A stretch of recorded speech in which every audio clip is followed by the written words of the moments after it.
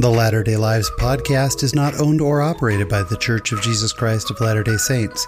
Any opinions expressed or implied in this recording are solely those of the host and guests and not of any specific organization unless otherwise stated. Hello, friends, and welcome to another episode of the Latter-day Lives podcast. My name is Sean Rapier. I am your host, and this is episode 20. So excited. We've made it to 20 episodes. This week, what a great show. My guest in the conversation is Garth Smith, and Garth is an incredible composer. He does just the most beautiful arrangements of hymns and of music. He does Christmas music. It's incredible. Such a talented musician, Garth Smith. And I had never met Garth before. I was going to be out in San Diego on business, and I knew he lived in that area. So I reached out to him. He was kind enough to let me come into his home. And I walked away feeling like Garth Smith is a friend of mine now. But I get the feeling everyone who meets him feels that way. He's just that kind of a guy. He exudes the spirit and is such a good guy. I met him and his wife, she is just wonderful. And I think you're really going to love this conversation. Very talented man and now a friend in Garth Smith. This week in my latter-day life, I'm going to tell you about my favorite Christmas ornament. There's one ornament that's very, very special to me, and I'll tell you the story behind it. But before we jump into all of that, I've got to give a shout out to one of our listeners, Tyson Abaroa. And Tyson, I'm sorry if I'm getting your last name wrong, but Tyson sent me a really nice email this week, as well as he sent me a free download copy of a book that he has written. This book is called The Fattest Mormon, The Winnebago Chronicles, Volume 1. And I'm a big, big reader, and I started reading it this week. I've got to tell you, I have a really kind of oddball sense of humor. I love funny characters. I love kind of off-the-wall stuff, and this book is right up my alley. I'm about 2 chapters in, and I've laughed out loud about 7 times. Book may or may not be for everyone because it's a little bit wacky, a little bit out there, but I want to have Tyson on the show because it's funny. I would say that's one of the reasons I've always loved Napoleon Dynamite is the characters and just some of the funny things that happen. And this book is filled with just great characters and such a funny plot. So The Fattest Mormon, The Winnebago Chronicles, Volume 1 is available through Amazon. And like I said, I'm only a couple chapters in, but already laughing out loud. So I'll have a link to it in show notes. So that's about it. Otherwise, sit back, relax, and enjoy this week's conversation.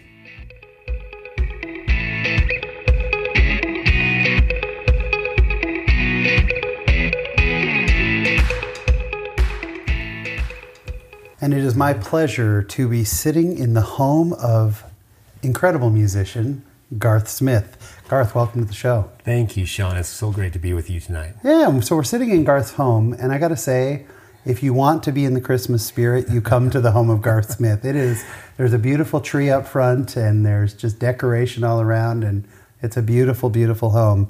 We are in Oceanside, California. That's right. And this is a very classic Southern California neighborhood. Oh, yeah.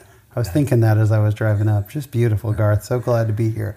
But you are not originally from California. That's correct. So let's take that journey back and learn a little bit about Garth Smith. Tell us where you were born and where you grew up. All right. Well, first, but I have to give my wife credit for those beautiful decorations because she's amazing with the things that she does in her creativity. So it is got to give that shout out. I'll say it's a very warm and inviting home. If you ever get invited into the Garth Smith home, please take that opportunity. It's beautiful. So I was born in a small town in northern Utah called Brigham City. You can guess very easily that is a Mormon town. Yeah. And a few towns with very Mormon names. Yes. Yeah, Nephi, Lehi, and Brigham. Those are good ones. Yes.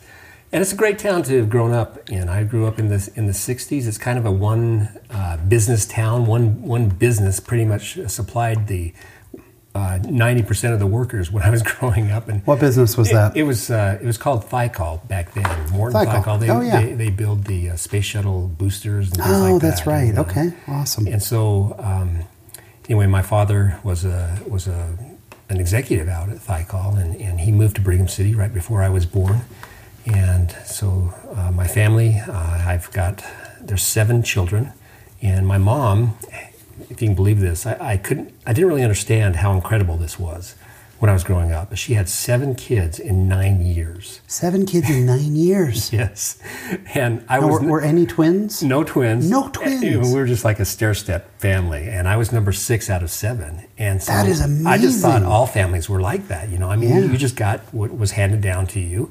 You had to fend for yourself at the dinner table, and have 4 older sisters, and then my dad and mom had 4 girls in a row, and they thought they were destined to have all girls, and then they had 3 boys, and so that is amazing. Yeah, it was fun. We were a very close family, and still are, and just a nice, really idyllic place to live as far as neighborhoods and. Street parties. I have very fond memories of going over to the neighbors, watching reel-to-reel movies, when they had reel-to-reel real things. And awesome. But anyway, so my mother was a piano teacher. And so she was classically trained. She grew up in the Ogden area. She met my father at Ogden High School. Oh, wow. And she said that when I was a young boy, that when I was 3 years old, that I would stand at the piano and that I would pick out melodies of primary songs. Really? Having no lessons or anything, but I would just stand at the piano and I would, and she said, you'd play the melody from the song on the piano. Yeah, just from hearing them as a 3-year-old in primary. I've never heard of that. And she said she knew then that I had some kind of a gift, and she made plans for me to start piano, and she did as a piano teacher. She started me when I was 5 years old, and she did something that I think was very smart. Yeah, I took from her my first year, and then after 1 year, she farmed me out to another teacher. Oh, I think that is smart.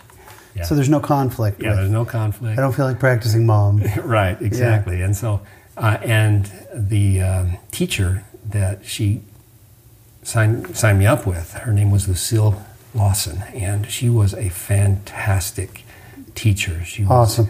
From Chicago, Illinois. She was trained classically also, and she was the one, my mother and Lucille Lawson, they were the ones that gave me the music. How long did you study with Lucille? I studied until I was 16 years old. Yeah. Yeah, and so from 5 to 16 until 16, I was trained classically, and I remember performing things like Chopin for my sixth grade talent show and things like that, playing Rachmaninoff when I was a ninth grader. And Rachmaninoff as a ninth grader. Yes, and did you have a passion for this music, or was it just for playing? Did you enjoy the music? I did. Genre? I actually did. I've always loved music, and I really enjoyed the process. And I was one of these students that I didn't have to have a lot of encouragement to saying you have to practice. I really did enjoy practicing. I can't imagine that. I took piano lessons for, a year and a half or whatever. It was worst year and a half of my life. I was miserable. I hated it. Well, I love that someone loves it. This is an interesting story because my father, who has passed away, he would come home and he was, I wouldn't say he was a music appreciator. Let me put it that way. Really? Yeah. Not a big fan of music. And so this is an interesting thing about me is that when I sit down to a piano, I automatically put soft pedal on as soon as I sit down to the piano, because I am so used. I was raised as I learned the piano. I just heard my father say, "Quiet. Can you please play a little quieter?" and so I just learned everything playing the soft pedal. And then now, as I sit down, I just instinctively automatically go to the soft pedal. Yeah. That is amazing. So I had Ryan Shoup on, and his dad had him trained when he was very young. Very, very much into it, and his parents were very musical. And I asked the question, I'll ask the same thing of you. Do you think that there is something in genetics with music? Is that a DNA passable trait in your mind? I don't know. I don't really know the answer to that question, because I know personally many musicians who are fantastic musicians who come from families where there is no musical training, and just happen to be their passion. Yeah, I've seen that too. But being that your mother was so musical, are your siblings musical? I have a sister who's a very accomplished pianist, yes, and another sister who took a different route. She's a well-recognized Western artist. Oh, wow! Painter, and I've got sisters who and my brothers. I mean, their creativity in our family runs wild, and every one of them, down to a person, has amazing abilities in their own right. That is great. And I do acknowledge the influence of my parents in that. Was your dad, did he appreciate art more than music? He, no, I wouldn't say that. He was just kind of how would I describe him? He was just kind of a man's man, Western cowboy kind of guy. Yeah. And he loved the outdoors. He was an avid deer hunter. He made his own guns, and so the creativity on his side. Built guns. He took a piece of wood, stock wood, and he would carve it with. So not just assembled. He was building, making guns. Literally, he would. And so there was that element of creativity that he had, and so they taught us to develop our passions and to develop our creativity. What a blessing! Yeah. Oh. Huge blessing. I mean, to be able to be empowered to do that's just incredible. Yeah. So you grew up in Brigham City. Did you live there through high school? Yes. We lived in the same home, very close neighborhood. I just love the people in my neighborhood, and still visit them and have many fond memories. That's awesome. Yeah. So you were so into music then while you were growing up. When was your first performance outside of just like piano recitals? It was in elementary school. I remember, just performing in city type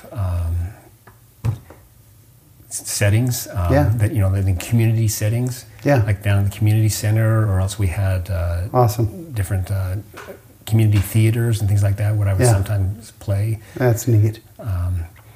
But as I was growing up too, I mean, I wasn't totally focused on music. I was very much into sports. Oh, were you? I loved sports. Yes, I was. What was your sport of choice? Baseball. Yeah. Yeah, I was a baseball player, and I was also a basketball player. But baseball was my very well-rounded. Passion. Well, this is the thing: is that when I turned 16, which I mentioned was my last year of taking formal lessons. Yeah. I literally broke my mother's heart, and I told her that I no longer wanted to take lessons because I know in her mind that she had these visions, grand visions of me being being what you eventually became. There you go. And but anyway, I just told her, I said, I am interested in sports. I'm interested in doing other things, and skiing. I grew up in Utah, and so skiing was a big part of my life. Sure. And just broke her heart. But I'm so glad, though, that having stopped the formal training, though, I kept playing. That was my question. So you didn't just set it aside? No. But you continued to pursue sports. Did you pursue them all through high school? I did, and I was on different teams in high school. But was your dad, being kind of a man's man, outdoors guy, was he pretty pleased with the sports decision? Oh yes, he loved that and loved going to games, that was a nice connection between us. That's awesome. Yeah, very cool. So you go through high school. You're still playing. You're still keeping that all going, right? Right. Where did you go after high school? So after high school, I graduated, and my freshman year, I attended Brigham Young University. Yeah. And there I still played the piano. I was living in student dorms. Yeah. It was the old Deseret Towers, if people remember the Deseret Towers. Yeah. And as a college freshman and wanting to meet as many girls as I possibly could, It's the BYU way. The Deseret Towers girls' dorms had a piano down in the lobby, and I found out very quickly that all you had to do was to go play some nice romantic ballads in the lobby of Deseret Towers, and before you knew it, there was a crowd around you. Garth Smith with the plan. And so my roommates and the people on my floor were like, "Hey, let's get Garth. Let's go over. We need Garth to go over there and start playing." So you're getting used for mood music for your friends. Oh, that's great. And the girls would swarm around. Yes. But then you're playing. How did you get to meet the girls? Yeah, take a break? It didn't, Take a break to get to talk to all the girls. That's fantastic. How'd you like BYU? I loved it. I just had a great experience, and my testimony has always been strong. It's Christmas season, and I just to give you an example of the foundation that my parents gave me of the gospel. Yeah. This is a story that's kind of in family lore, and it was a story when I was 6 years old. And my parents were from Ogden, and so we used to go down and visit my grandparents who lived in Ogden. I mean, constantly. It was like I knew the way to my grandmother's house with my eyes closed, and because we went there so often. And in Christmas season, I was 6 years old. We went to a family reunion in Ogden, and downtown Ogden at that time there was an old store called the Bon Marché, and that store had something in it that I had never seen before. It was an escalator. and my family, and I remember there's 7 kids. Wow, an escalator. And there's 7 kids, and I'm 6 years old, and I'm seeing this escalator, and I am just like in heaven. You're over the moon. I'm over the moon. And so my parents are just trying to keep 7 kids together. I'm playing up and down on this escalator. My parents go shopping. I'm staying playing on this escalator. My parents leave the store. Oh, no. Without me. Now, remember, this is like the week before Christmas. Heavy snow outside. You're 7 years old. I'm 6 years old. 6 years old. And 6 years old. My coat was in the car. I didn't even have a coat. And I'm playing, and I turn around, and I realize that my family's gone. I was having so much fun, I just totally lost track. Oh my gosh. They, in the commotion of 7 kids and all the noise and everything, got into the car, and you know how frustrated parents can get when you Christmas shop. Oh gosh, yes. And they're throwing stuff into the car and the kids, and they leave and didn't realize that I'm not in the car. 6-year-old Garth Smith left behind. And so what do? I think, oh, they're gone. And I'm thinking to myself in my 6-year-old mind, well, I'll just walk home. I know the way. Oh, come on. It's the middle of winter. It's December. It's at night. And you're nowhere near your house. No, it's like 30 miles away. Yes. And in my mind, I'm just thinking, I'll just walk home. Wow. And so I remember walking down, it's called 25th Street, I think it was. Back then, this street was known. It was notorious in Ogden for being the bad street. It was kind of like the quote red light district, and it was. Yeah. And I just remember people coming up to me and talking to me and saying and me saying, "I'm not supposed to talk to you," and I walk on. And but I remember after going several miles at night without a coat, with the snow, in winter, and not being afraid. Ogden's a very cold place. Yeah. I remember not being afraid. And I just remember after walking a couple of miles, though, I remember thinking, I'm in more, I've bit off more than I can chew. I'm in trouble. I need to say a prayer. Wow. And in my little 6-year-old voice, I said a prayer to Heavenly Father. And I remember this was a very pronounced experience in my life, and it's shaped my life in many ways. I had a feeling of warmth come over me that was so tangible and palpable. And I remember the feeling of everything is going to be okay. And it was almost, I felt like I had angels around me. I literally did. And long story short, my parents realized that they had forgotten me. They immediately went to the police. there was somebody, a nice Good Samaritan, took me into their home, called the police. Oh, thank heavens. And they got together. But you know what? I had this experience, and it was, and that feeling that I had, that warmth was, and that reassurance was, it was so peaceful, and it was so real. And I didn't realize what it was. Yeah. Until I got older. What and I remember serving as a missionary and being in the missionary training center and also as an older teenager reading the Book of Mormon, and that feeling would come back. And I recognized later that what I experienced as a 6-year-old boy was the Holy Ghost. What an incredible thing. And let me tell you something. And so when I see little children stand up in sacrament meeting and bear their testimony, I pay attention to them because I know that little children have the capability to feel every bit as much as an adult the influence of the Spirit. And I give credence to these little children when they share their testimonies, and because I was there. And I remember this. And what an awesome experience. And to remember it all. Yeah. You know. Really what shaped a formative my life. thing. And so going back to BYU my freshman year then, so I don't know, I was just always completely in as far as my testimony, as far as knowing what I wanted to do. Yeah, I knew I wanted to serve a mission. I knew that I wanted to serve the Lord any way I could. And so my experience there was just great. I loved the religion classes. I loved the atmosphere. And I just had fun. I mean, I was a ski bum, and I, a sports fanatic too. I enjoyed that was the year that BYU was like amazing in football that year and basketball, and just had a great sounds time. Awesome. Yeah. Did you leave on your mission from BYU? I served. I studied for a complete year. One full year. Full year. Because this is when mission age is 19. Yes, mission age was 19. And so before I left on my mission, my birthday was in June. I left from my mission in August because I wanted to work for a few months to earn money for my mission.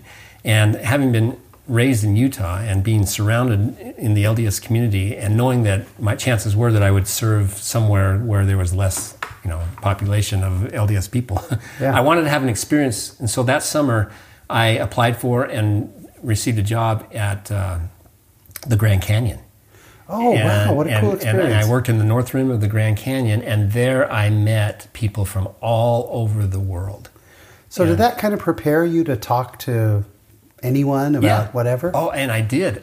We had this little group of LDS people amidst this other co-workers that were to put it mildly, very worldly. Yeah, very not LDS. Yeah. Sure. But I remember just talking to people and sharing. I was learning bits and pieces of the discussions as I was going. I remember talking to a Jewish family in their trailer. They invited me to their trailer and talking to them about the plan of salvation. And awesome. It was just so. I always had that spirit of and surrounded by the Grand Canyon. I mean, the grandeur of it. Yes, such a beautiful place. And so I have to go back again to when I was 14 years old. Yeah. And there was a gentleman in my ward who served a mission on the Navajo Reservation. Oh, wow. In Arizona. Incredible. And so, and I remember sitting there in the sacrament meeting, listening to him give his missionary homecoming and thinking to myself, of all the places in the world that I don't want to go, would be the Navajo Reservation. Really? Yes. Wow, see, that to me sounds so fascinating. I know. And I don't know why I felt that way. But anyway, so I am at the Grand Canyon, and I process my mission papers at the Grand Canyon. Yeah. And through the stake president in Kanab, Utah, so right on the border of Arizona. And sure. My mission call was mailed to me at the Grand Canyon, and I remember standing at a payphone, opening it, talking to my parents, surrounded by this group of BYU students, and opening up the letter, and it said, Elder Smith, you are hereby called to the Arizona Holbrook Navajo Mission. No way. No. Yes. Really? And I remember being so disappointed. Obviously I had the wrong attitude. Yeah. And that is fantastic. So I told my parents I only had 2 requests. I didn't want to go to South America, and I didn't want to speak Spanish. And I went to southern Chile. So I That is like the lesson. Yeah, I some always sort tell, of justice there. I work with young men in our ward. I always say, don't say it out loud. Yeah. Whatever you don't I can want, vouch for don't that. say it out loud. Yeah. Yeah. Oh, wow. What a neat mission. So what were the borders of that mission? So that's the four corners of Western United States: Utah, Colorado, New Mexico, and Arizona. Incredible. And so the Navajo Reservation it's the largest reservation in the United States. And the reservation is its own mission. Yeah, at that time. Yeah. The mission doesn't exist anymore. And I studied Navajo. I was called to be a Navajo speaker. Wow. And so, Garth, that's amazing. yeah, it was just. Really How's your such a great- How's your Navajo now?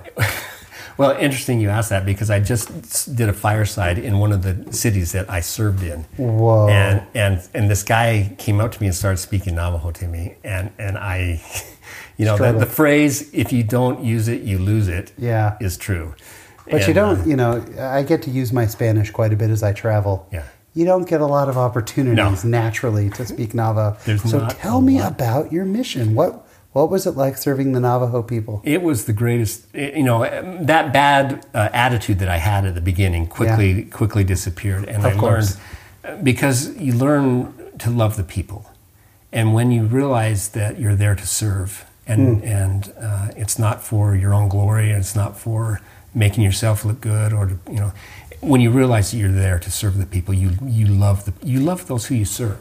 Yeah. And I loved the people. I just grew to love them so much, and it was really interesting because I would be on in the heart of the reservation, and I really made an effort to learn the language because it was kind of a cool thing when the word got around that hey, this white guy can speak Navajo. You got to hear this, and people would invite you into their home if you could speak the language just to hear you speak. Novelty. Yeah, it was a novelty, and I really made an effort to learn the language, and I remember being in the heart of the reservation, and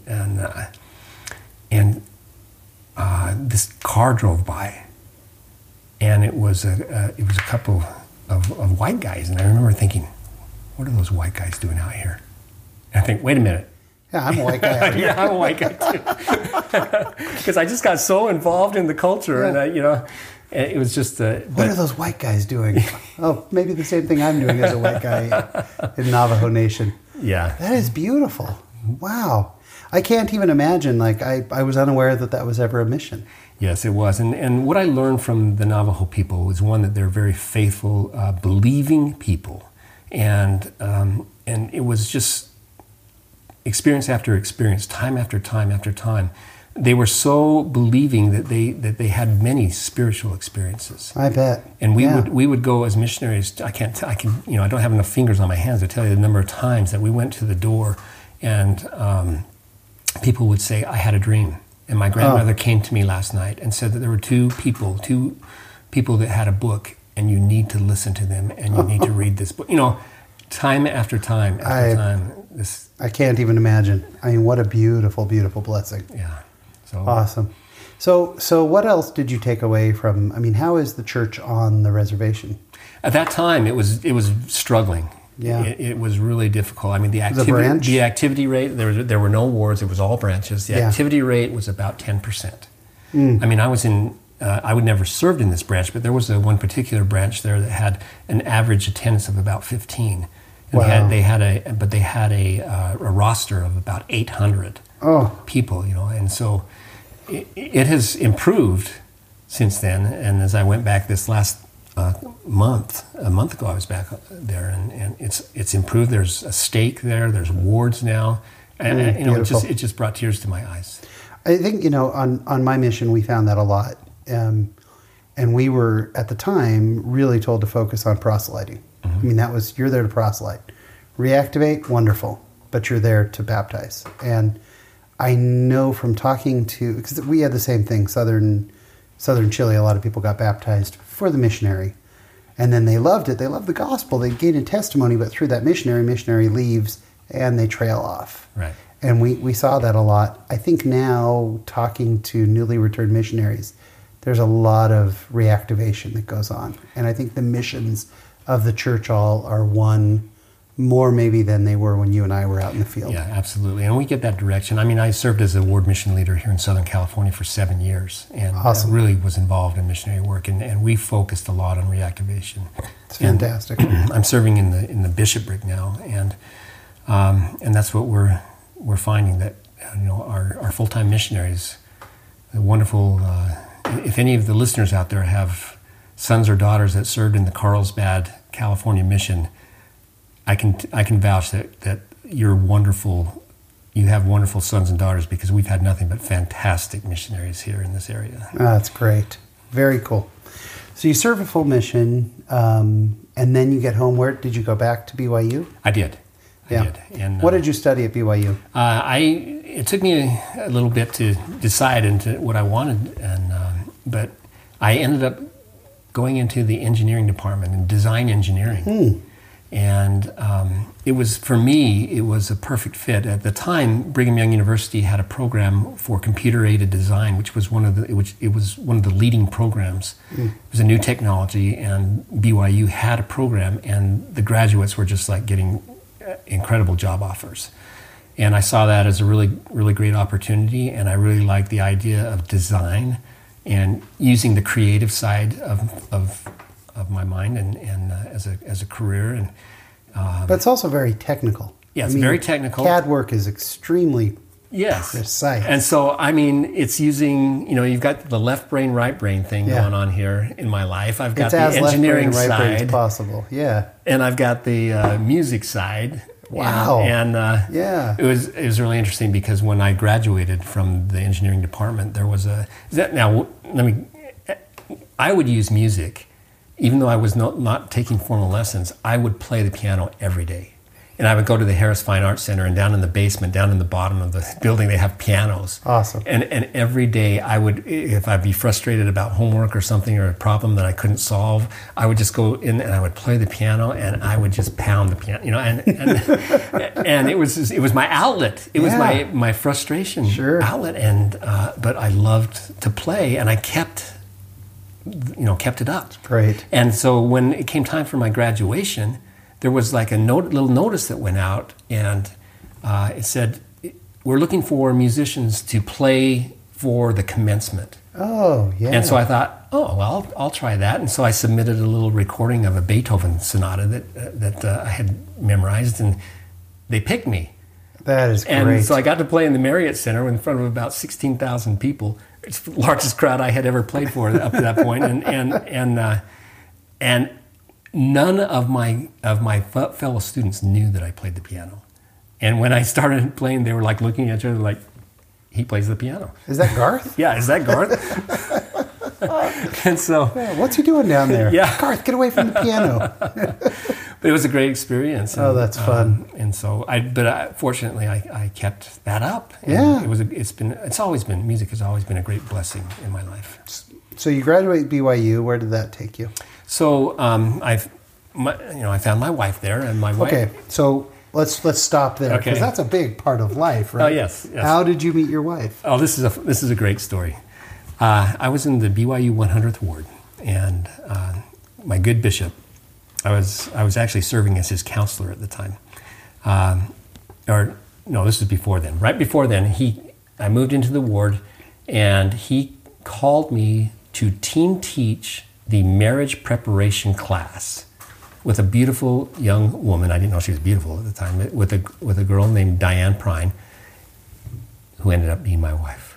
Okay, that is the single most Mormon story I have ever heard in my life, Garth. That you were called to team teach a marriage prep class with the woman you married. Yes.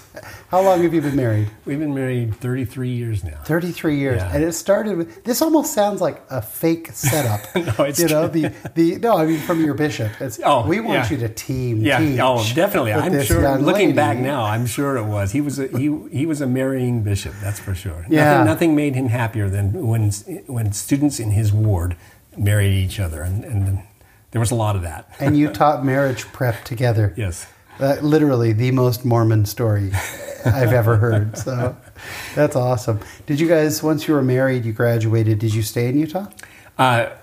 No, my wife she graduated with a double major in education, in elementary education and special education. And so her job was transferable just about anywhere. Sure. And so when I graduated, I had an offer for work in Salt Lake City. I had an offer in Los Angeles, and I had an offer in a town called Huntsville, Alabama, up in northern Alabama, town of about 300,000 people. Well, I'd lived in Utah pretty much all my life, and I wanted something different. Sure. And I had just gone to LA that summer before I graduated, and I just was not interested in the pollution and the traffic. And so I feel the same way. So I remember coming back and telling my wife, I said, I'm really interested in this Alabama job. And it took her a while to get over that. But that must have been shocking to her. Wait, we're going to Huntsville, Alabama? Yes. So we ended up going to Huntsville, Alabama. And I pretty much dragged her kicking and screaming to Huntsville, Alabama.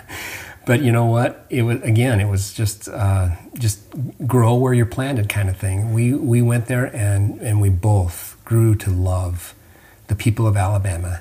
We grew to love Huntsville. I mean, just so many good people there. Yeah. Still good friends with many, many people there in Huntsville, Alabama. And so I lived there for about 8 years. So I have LDS friends from the South, and all of them tell me that, or not all of them, a lot of them have told me that there's a galvanizing force to living in the, I guess, somewhat the Bible Belt, or in the deep South. Yeah. That when you're a Mormon, there's something strengthening to it. I think from my home in Linden, I can be to any of 3 temples in 20 minutes. Right. I mean, where I grew up in San Jose, my chapel wasn't that close, but I can get to 3 different temples in 20 minutes. But I've heard that, when you live in the South especially, because there are a lot of people in the South who don't care for Mormons, and so you're this especially strong community. Did you find that? Oh, yes, very much so. And it's like you had to be close to each other to give each other strength. Awesome. But at the same time also, I recognize so much good in the other religions. I recognize so much good in the other people who were faithful, believing people, and it was just a really eye-opening and a way to learn true charity and recognize that we don't have a corner on goodness in the church. We don't have a corner on righteousness, and it was just a really positive experience to see that. I've worked with a lot of people from the South, and one of the things I appreciate is that. By and large, people that I meet from the East Coast, or people I meet or work with out here, you don't really talk about religion. And a lot of my friends in the South, religion, you're talking about football, you're talking about your family, yes. And then religion, it's just, and this happened at church, and I go to church with this lady. And I love how you can kind of be yourself in the South, and you can talk about faith and religion and church and whatnot openly. Right. Once you hit on the I'm a Mormon, changes a little bit. Oh, yes. Depending on who you're talking to. Yeah. But I love that about the South. So you lived there for how many years? It was 8 years. Yeah, 8 years. And it was there that I had a friend who was a single adult, and he was very much into music, into songwriting. And Huntsville, Alabama is in the northern part of Alabama. It's about an hour and 45 minutes away from Nashville. And he said, Garth, I want you to come with me up to Nashville. We're going to go to a place called the Bluebird Cafe. Oh, and there, it was the first famous place. Yeah, the famous. I didn't know it was famous at the time. Huge. And I'm like, oh my gosh, I used to make fun of people that listen to country music, and I remember thinking, I'll just go with him because I like this guy. And so I went to the Bluebird Cafe, and that night there was a performance where they had they called the A-list writers were performing, and they just sat in chairs, just stools facing each other with a guitar, and they would play songs that they had written that in this very intimate setting, a small cafe, and they would play songs that they had written that in 6 months were #1 songs. Incredible. But they would play them, and I just remember thinking, this is amazing. The craftsmanship of what they were doing, and it wasn't like the quote country music that I had thought of. It was just stuff that I listened to. It sounded very much like the Eagles and stuff, and I just really fell in love with it, and I became an aspiring songwriter myself. Awesome. And had the opportunity later to actually perform at the Bluebird Cafe with the original songs, and I pursued a writing. I never became anything established as a writer, but it was a passion, and it was something that was a learning experience for me. Just a different aspect, a side of my music experiences. So you're working in Alabama, but you never stopped playing music. You just kind of kept it going as... No. It was then that I started getting into bands. I was playing in country bands. I played in a rock band. I played in a jazz band. Where's your passion music-wise? What genre? Growing up, it was rock. I was total rock, and then it became country music. I was just totally into that, and then and now my passion is what I do. My passion is uplifting, religious based. Just any kind of uplifting music. I love classical music, going back to my original roots. I just love music that uplifts, no matter what genre that is. I think you can find that. I've found uplifting music in jazz, in the blues, in rock and roll, and in whatever. I've found all these genres. Well, I'm dying to get to what we're doing now, but did you start your family in Alabama? Yes, my wife and I, we all have different crosses to bear. Yeah. And my wife and I, our struggle was infertility. Yeah. And so... Very common. Yeah, it was... That's tough. I'll just say that my wife had many miscarriages. Gosh. And we went through the experience of, the thrill and joy of finding out that we were expecting, and then just have those hopes dashed when she miscarried, and we just went through that roller coaster, time and time and time. She had 9 miscarriages. Oh my gosh! And so we went through it, and just going through that 9 times, I can't even process that. Yeah. How did that challenge your faith, Garth? It. The foundation was not challenged, but it was more of like, well, I guess this is the cross we're going to have to bear, and it was incredibly strong. I think a lot of people kind of get into that space of, wait a minute, I have faith, this shouldn't happen. Mm-hmm. Why me? But there are great lessons to be learned as you come through that and stay strong. Well, I have to say that, there were many times that I found myself on my knees asking the question, why? Why? Yeah. And pleading for strength. But it was there, though, that we decided, after my wife had been prompting me and suggesting this for years, and I didn't listen to her. Yeah. Finally, my heart softened, and we became involved with adoption. And at the time, the church was involved with adoption programs, and we went through the LDS Social Services, and we brought into our home a beautiful 11-week-old baby. Wow. And our first daughter, and we've adopted twice since that time. And it was also during that time that one of the pregnancies of my wife was viable, and our son was born in Huntsville, Alabama, and unfortunately, though, he was born with a congenital heart defect. We found that out 3 months after he was born. He wasn't thriving, and so for the next 3 months, we basically lived at the Ronald McDonald House in Birmingham, and other places. But and he unfortunately passed away due to the complications of this heart defect. And so we've experienced that pain, and we've experienced that loss, and my heart just goes out to couples who have infertility issues and couples who lose children. I've been there, and I know how difficult that is. But I also know that there's great hope. Yeah. And when you think about the temple covenants that we make and the things that give us strength to move forward and to take another step and to wake up the next day, as hard as it is, and I've been there where it's like so hard to even just get out of bed because you're so in so much grief, that there is joy that comes. I mean, there's hope that comes. And we just have to, the cliche, have faith in the Lord. And, and things do get better. But so I am a huge proponent of adoption. Yeah. And that's awesome. I'm so grateful. My heart goes out to the mothers, the birth mothers who make the decision, the completely unselfish decision to give their children away because they may not be in a situation where they can provide. And what an amazing act of faith and love. I mean, that is to me, one of the most Christ-like acts of love that I have ever seen in my life. Yeah.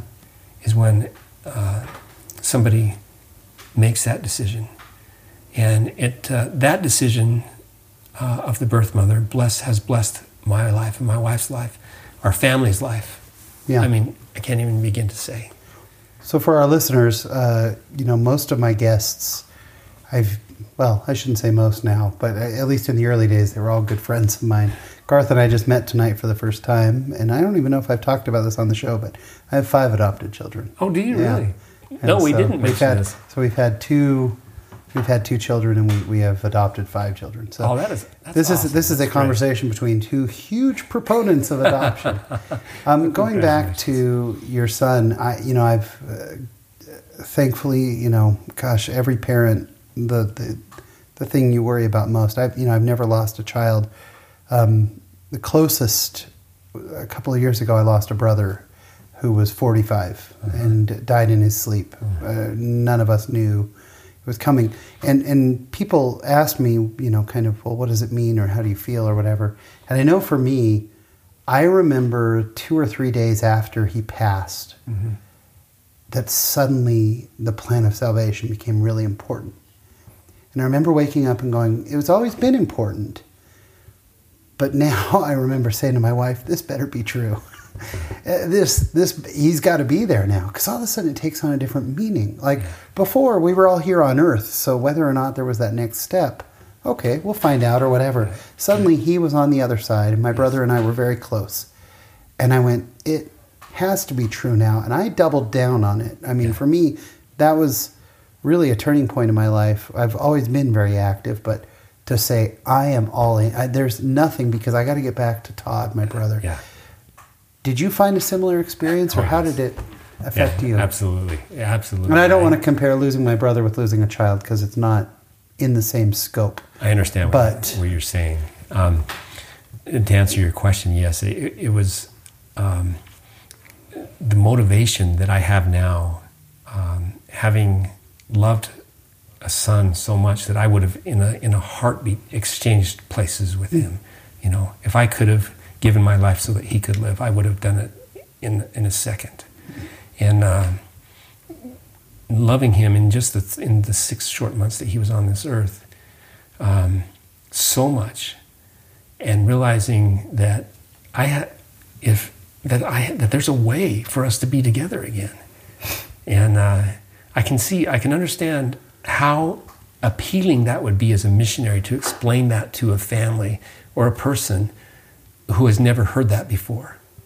And because it motivates me, it strengthens me, and that hope and the idea of being able to be together again, it is a motivation for me that I just, it's just incredible motivation. Beautiful. Well, thank you for sharing that. And then you have 3 adopted children or 2? 2. 2 adopted children. Yes. Okay, fantastic.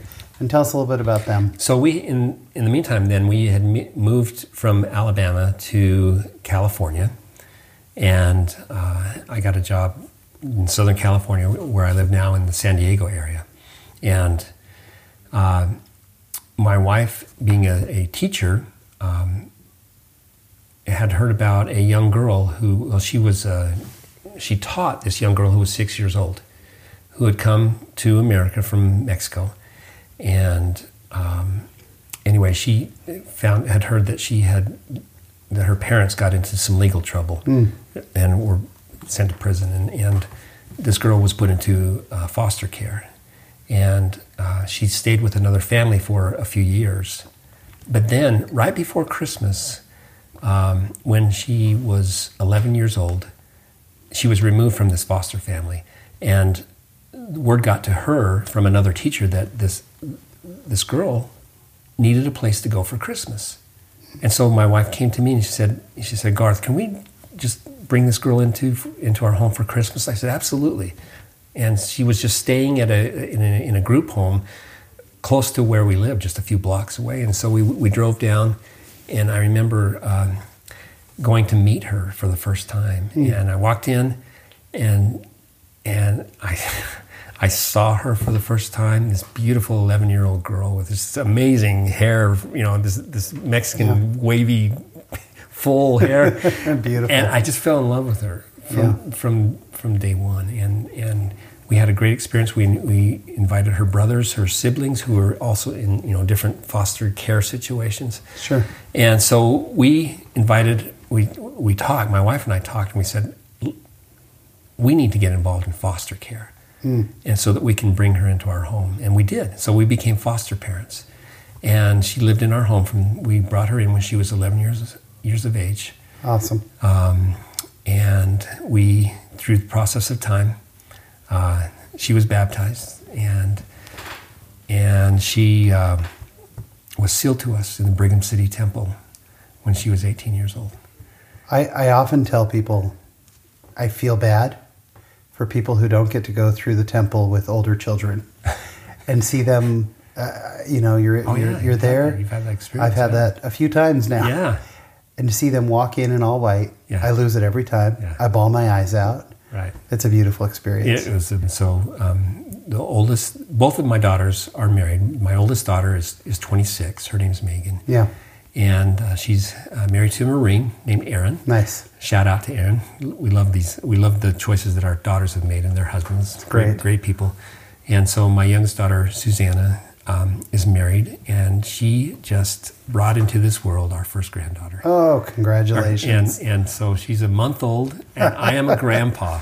Grandpa Garth. Congratulations, Grandpa Garth. Isn't that a nice ring to it, isn't it? I like Grandpa Garth. And I am having a ball being Grandpa Garth. I get the feeling that your granddaughter gets a little bit spoiled by Grandpa Garth. And everybody else in the family. No shortage of love there. Yeah. That's so awesome. I'm loving this. So throughout all this, you're doing all this music, and at some point you make the jump to being a serious artist. I mean, you are a very well-known, well-respected serious artist.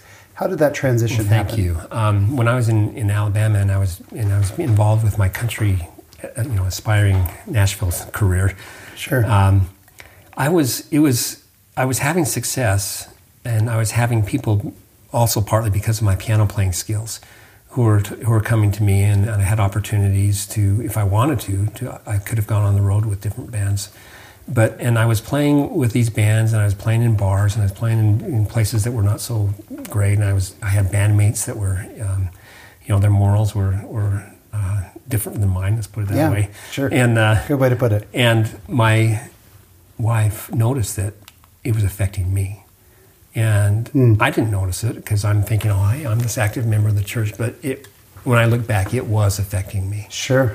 And I believe that. And I had to literally make a decision. And because if I would have stayed on the path that I was going down, I probably would not be married today.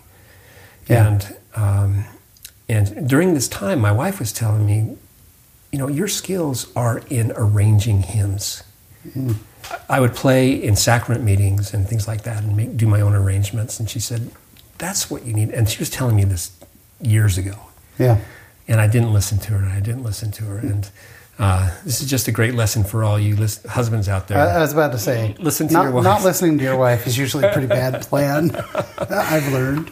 And so we made the move fortunately, I made the choice that was the right choice, and that was to give up that side of my desires and music and to focus on my family. And we moved to California. This opportunity to work here in California came up, and best decision of my life. But I still needed that creative outlet, and it was just 4 years ago I was an early morning seminary teacher. I taught early morning seminary for 8 years. Just love that. That's my favorite calling I've ever had in my life. Hardest calling I've ever had. Hard to get up. I'm kind of a morning person. Oh, good. And so, I'm not. That part wasn't hard for me. And but anyway, I had a student who, as a junior, I taught the junior class, and I had a student who was just a self-taught, fantastic recording engineer. And we were just joking around, and I said, I'm thinking about recording an album of hymns. And I had been in a lot of studios, and I had done a lot of recording. Yeah. I recognized this kid had skills that Talent. exceeded engineers that I had worked with in studios, and we worked together. And it was then that I made the decision that I was going to create my first album, to release an album of hymn arrangements, and that was 3 years ago. Just 3 years. Yeah. I did not know you've been doing such a short amount of time. Yeah, it's a relatively short amount of time. So you released a CD. I released the CD. Was it just self-released? Yeah. I created my own company, and it's called G&D Productions, and it's the company that I use today, and stands for Garth and Diane, my wife. Yeah. Awesome. Awesome. How creative is Garth that? and Diane Productions. I love it. Anyway, and not knowing how to promote or anything like that, I just realized that I didn't know anything about it, and so I just prayed that I have to go back and to tell you what motivated me to do what I'm doing here. And as an early morning seminary teacher, we had scripture mastery scriptures, which apparently they don't have that anymore. And I remember that. I remember one morning as a teacher studying the scripture mastery scriptures, and in section 58, verse 22 and 23 is a very familiar scripture about men should be anxiously engaged in a good cause and bring to pass much righteousness of their own free will. And as I read that scripture, I had a spiritual experience. It was just like an amazing thing happened to me where I just felt like electricity running through my body. And it was like the message to me was, Garth, you have a gift. And you need to share that gift. And it needs to be a message about Jesus Christ, because there are people that need to hear it. Yeah. And I've never shared that story publicly before. I've shared it with a few people, but it was through that experience that I knew that if I had faith, the Lord would open doors. And if what I was supposed to do was His will, there would be ways for the doors to open. And I have just found door after door after door opening to me now, and so that I can get these hymn arrangements out. And then it was shortly thereafter that I decided to create a fireside.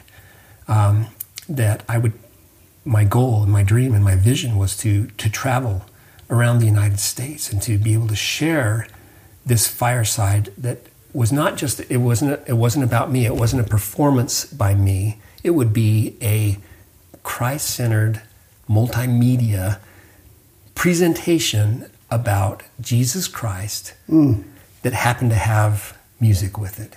Oh, great. And so... What do you call this? I call it, the name of the fireside is The Hymns, Another Witness of Jesus Christ. Awesome. I first named it Another Testament of Jesus Christ, but the church said, no, we've got that one. We got something else that's Another Testament. So I had to change the name. Did the church actually reach out to you on it? Did they reach out to me? On the name? Well, I had to, as I was getting copyright, I have to, for every hymn arrangement, I have to go through because the church owns the copyrights on these hymns. Yeah. And so as I worked with the legal department of the church on getting permission to release these albums, I had mentioned this fireside, and I remember the person that I was talking to in the legal department said, Garth, you can't use that. Yeah, that's a pretty well-known phrase. But anyway... but that experience is that has become my passion with my music that I'm doing now is the fireside. That has become my focus. And I actually donate the sales of my CDs now so that I can travel around the country at no expense to the state for flying or lodging. Wow. And I give opportunity. All I need is an open date and a place, a venue. Yeah. And I bring this fireside with my wife most of the time. She's my co-narrator on this. Yeah. And so we've enjoyed this experience together. And It's awesome. And I'm doing the thing that I love to do more than anything. That's to bear testimony of Jesus Christ. And play to do music it through and music. inspire people through music. Yeah. Is just incredible. It's just been the most... Good for you. It's just been the most uplifting experience and the response. I see you light up as you're talking about it. Like I see you get excited about it. It's a passion that I have. And I've So just great. met so many wonderful friends through this experience. And That is dear awesome. friends and people that when you read the news, you hear about the horrible things that are happening in our country, and it just seems like so negative. And as I'm going around, I'm literally going around all over the United States now, sharing this fireside, and fortunately I've had success with my music, and I've been able to provide the funds that I can travel and to share this fireside. Amazing. And again, the Lord has opened doors for me to be able to do that. As I share these things, and I go around the country, I don't see depressing things. I see faith. I see wards, I see stakes, I see people, real people who live their religion, who love their religion, everywhere.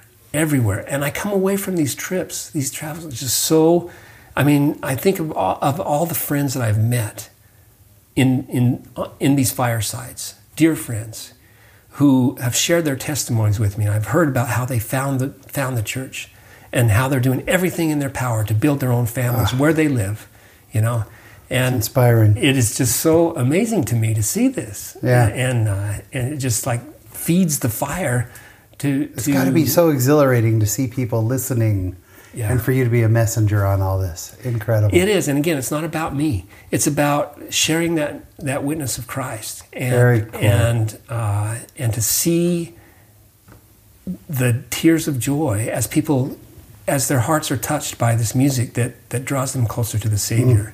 I love it. Yeah, it's just so much fun. So if people want to find your music, where do they go? Well, I have my own webpage. It's garthsmithmusic.com. garthsmithmusic.com. Yes.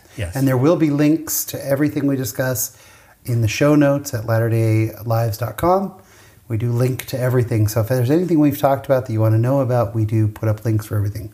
So garthsmithmusic.com. Right. And so you can find my music in all the typical LDS music outlets like Deseret Book, yourldsmusicstore.com, all the other places that you typically go to. You can find my music on iTunes, Amazon, all the typical places where you can download MP3s, Spotify. You have a Spotify station? Yes, I was going to say. I have a Pandora's. Yeah. I have two Pandora stations. I have a holiday Pandora station. Oh, really cool. Which is really cool because it's not, if you want to listen to holiday music that isn't commercial, but is the carols and the hymns that focus on the Savior. Beautiful. Garth Smith Holiday. Awesome. That's the channel. Well, it's not just me. It's just all these other artists. In our home, you have an Amazon Music Unlimited channel. Yes. Amazon will build out a channel for you. Uh-huh. So I asked Alexa to build me a Garth Smith station. Oh, that's awesome. So we have a station now that's centered around your music that we listen to on Sundays. That's great. We're big fans in our home. Oh, We're big Garth Smith music fans. So now tell us a little bit about Light the World and your partnership with Light the World. Oh, this has just been such a fantastic experience. It started last year when with that initial campaign, and I had created an arrangement of O Little Town of Bethlehem. Oh, I love that. And I was fortunate to be able to have the wonderful artist Callie Reed, who is a Shadow Mountain artist. She does a lot of Time Out for Women. She recorded the vocals for this. And we had done an event earlier that year and became friends, and I had asked her to record this song with me. And so last year in doing a video for that song, the videographer, Cameron Gade, he 2 days before the shoot, we did not have a location. And he called me up and he said, Garth, we don't have a location. I said, what are we going to do? He says, well, there's a couple of possibilities. One is this beautiful home in the Salt Lake East Bench area that has beautiful big grand piano. The other possibility is the Joseph Smith Memorial Building on Temple Square. And I said, well, let's go there. He said, let's go. I said, let's go there. He said, well, there's one caveat. He said, we need First Presidency approval to get in. I said, well, let's see what we can do. You know, 20 minutes later, literally 20 minutes later, he calls me back up and he says, Garth, we're in. Unbelievable. And I came to find out when we were fortunate enough to film that Old Little Town of Bethlehem video in the lobby of the Joseph Smith Memorial Building on Temple Square, that the church has never allowed anybody to film there before. Wow. And I was shocked and I was humbled. Yeah. And it was just a wonderful experience to be able to do that. That's incredible. And so, you know, hats off to Cameron Gade for great work for doing that. But so you did it last year. You're partnered again this year. You've got some. So that video was that video. Yes. That video was part of that last year. And so this year, people at Bonneville International reached out and asked if I would be what they call an influencer. As part of the Light the World campaign, and asked that any efforts that I do have a service component with the Light the World campaign for 2017. And so I thought and I prayed about it, and I came up with the idea of doing a fireside, which is, of course, is an area that I'm very familiar with. Sure. And doing a Christmas fireside based on my new album, which is called A Sacred Christmas. Sacred Christmas. Yeah. I love that name. It was just released last month. Fantastic. And so I took the arrangements that I did on that album and have shaped and built a fireside, and again, another multimedia type fireside. And I will be sharing this fireside in 9 different cities between Thanksgiving and Christmas, starting actually this coming week. I'm going to be in Las Vegas and St. George.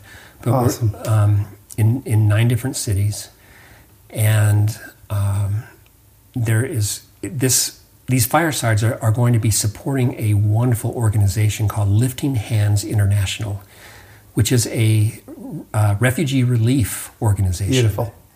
And so people who attend these firesides will have the opportunity to donate to this refugee relief site, and we're going to be doing a lot of good. That is so great. Yeah, and I'm just so I love the Light the World campaign this year, that there is that service component tied to it. Yeah. And I love that it's giving us the opportunity. Peter Breinholt last week mentioned how he's going to have, I think it's Quarters for Christmas, and he said how great that we can talk about the message, then not send people off to think about what they can do, but to walk it right out, and you have an opportunity to give right there. Yeah, exactly. So if people want to find out what dates, well, do you know what cities you're going to be in? Yes, I do. On December 1st, I will be in Las Vegas. December 2nd, I will be in St. George. December 8th, I'll be in Layton. December 9th, I will be in Riverton. December 10th, I will be in Farmington. December 15th, I will be in Surprise, Arizona, which is a suburb of Phoenix. December 17th, I'll be in Phoenix.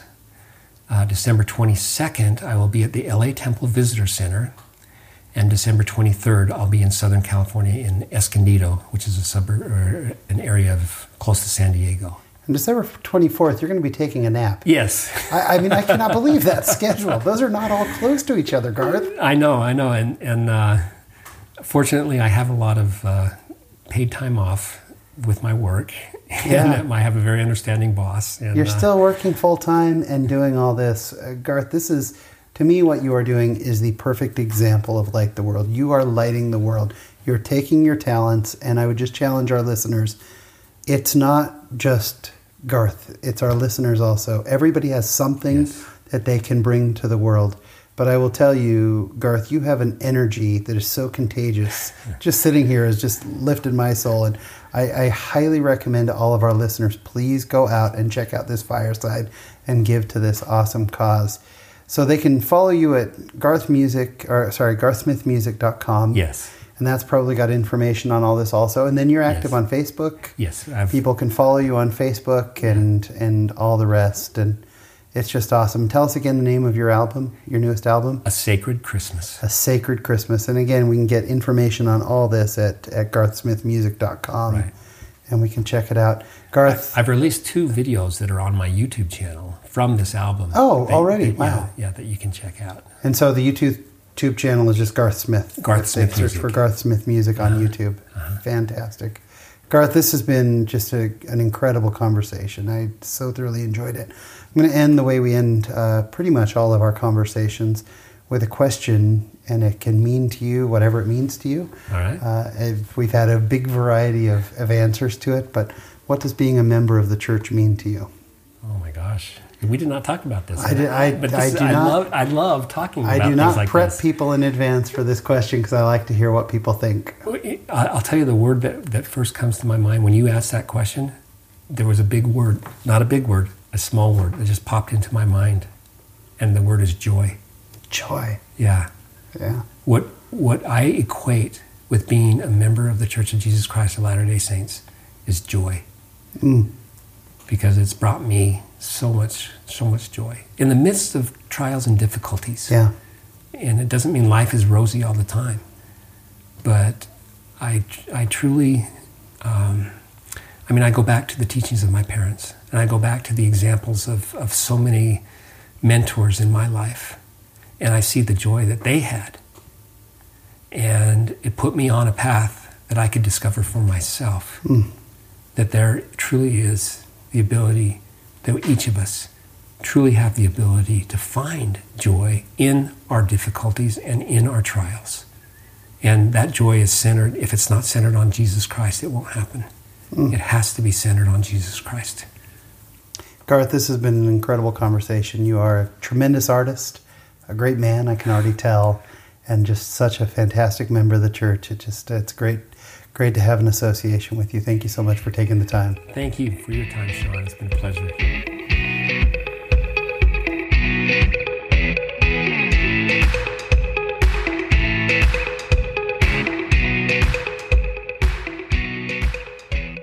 My special thanks to Garth Smith for taking the time for that interview. And I will just tell you, you may not be able to tell while you're listening, but when he was talking about losing his son and his adoption and whatnot, there were moments, minutes almost, where I didn't say a word. I was pretty darn choked up.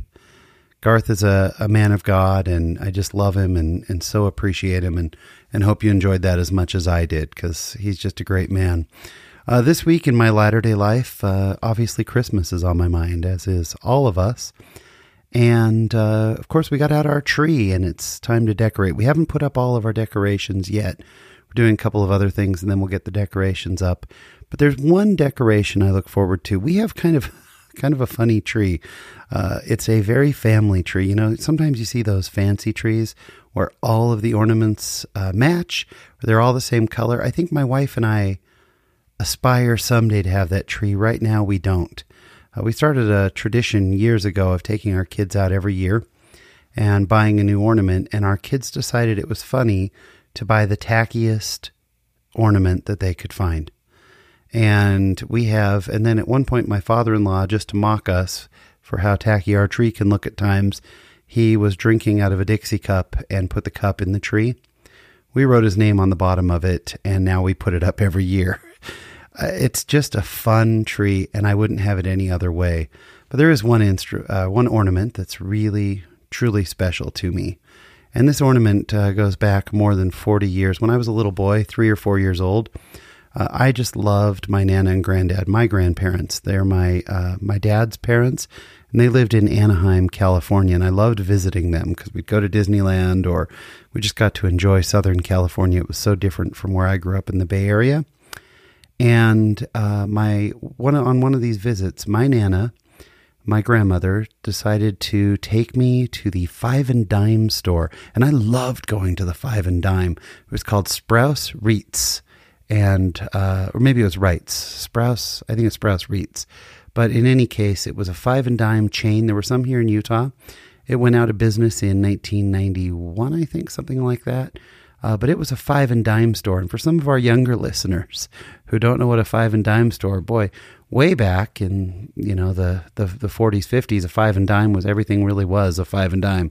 Kind of like a dollar store was originally, everything was a dollar. So you'd go to the five and dime, and it was sort of a small, just an emporium. It was just all kinds of things. You could get just about every everyday need that you would have there. Kind of similar to what maybe a Walgreens, a larger Walgreens would have. It was a drugstore, that kind of a store. But this five and dime, boy, I loved going there, and it was walking distance from my grandmother's house. So we walked over, and she said, Sean, I'm going to let you choose one ornament, just one, and I will buy it for you. And the anticipation. And I still remember shopping for it with her. And I looked through the ornaments, and I looked through, and what was I going to get? And all of a sudden, there it was. The most beautiful thing I had ever seen.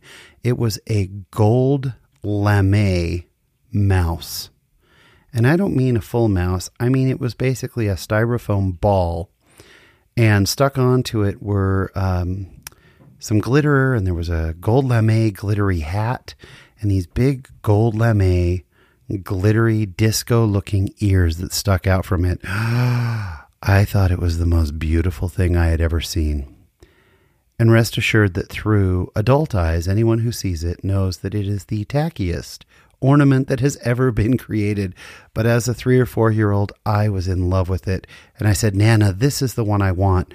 Well, it was so cheap, and it had, just a pipe cleaner as a hanger on the back, and it was just so cheesy and cheap. And my Nana, I still remember this. She said, no, Sean, come on. That's going to be destroyed within a year. I can't buy this for you. And I said, Nana, please, I have to have the gold lame mouse. And we went back and forth on it. And my Nana, who loves me, finally said, fine, I'll buy you the mouse. But that thing will not still be around in a year or two.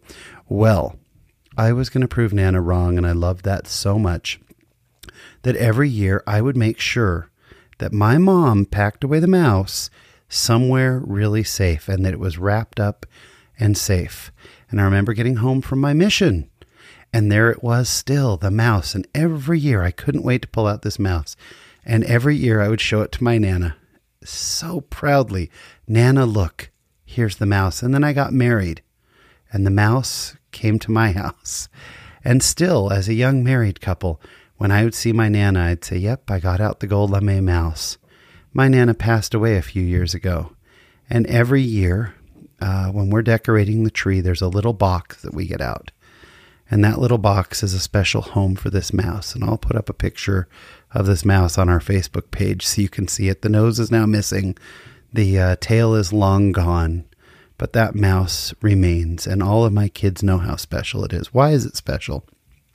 Well, it's not because it's so wonderfully made or made of the highest quality materials. It's because a woman who loved me very, very much thought that I was important and wanted to show me. And that's a connection that I have with her. And I love the gospel of Jesus Christ because it connects us to our loved ones. And someday I'm going to see my Nana again, and at some point it's going to come up that whenever I die, when I'm 70, 80, 90, whatever it is, that mouse will still be well taken care of. And I will tell her how much it meant to me and how much she means to me. And that for me is Christmas. And people get down about the commercialization of Christmas. Let me just tell you, my opinion is that Christmas commercialization is personal. That we get to decide how much of that we let in. And sure, it can be depressing with all the TV ads and, all the websites and the stores and everything else. Sure, it can be depressing if we let it. But we can flip it on its ear with the right attitude. And when we really hang on to the true meaning of Christmas, of Christ, of service, of love, and of those things that are really important, we can take things that might be commercial or whatever otherwise, and we can make them really, really beautiful and important. And that is what is going on this week in my latter-day life. Thank you so much for listening once again to the show. Thank you again to Garth Smith. We really appreciate it. Remember, show notes are available on latterdaylives.com. You just go on latterdaylives.com, click on show notes. There are links to everything we've talked about. If you want to follow us, we're on Twitter at Latter-day_Lives. Facebook, just search for Latter Day Lives will come up, but it's facebook.com/Latter Day Lives podcast. Instagram is ladder_day_lives.com. We can be found on Apple Podcasts, on the Google Play Music Store, and on just pretty much anywhere that you get a podcast. That's where you can find us. If where you listen allows you to leave a review, please leave us a review. We'd love to hear it. Hopefully it's a 5-star review or whatever, but if we can do better, you can certainly let us know. I can be reached by email at Shawn@LatterdayLives. That's SHAWN @LatterdayLives.com. And again, we just thank you so much. If you find value in the show, there's nothing we appreciate more and no bigger compliment than if you could share it with somebody. And hopefully it'll help lift up their day just a little bit. So Merry Christmas. Get those shopping lists done. Enjoy time with loved ones. Enjoy the holidays, because there is a great, big, beautiful world out there. So go be in it, just not of it. Thanks for listening.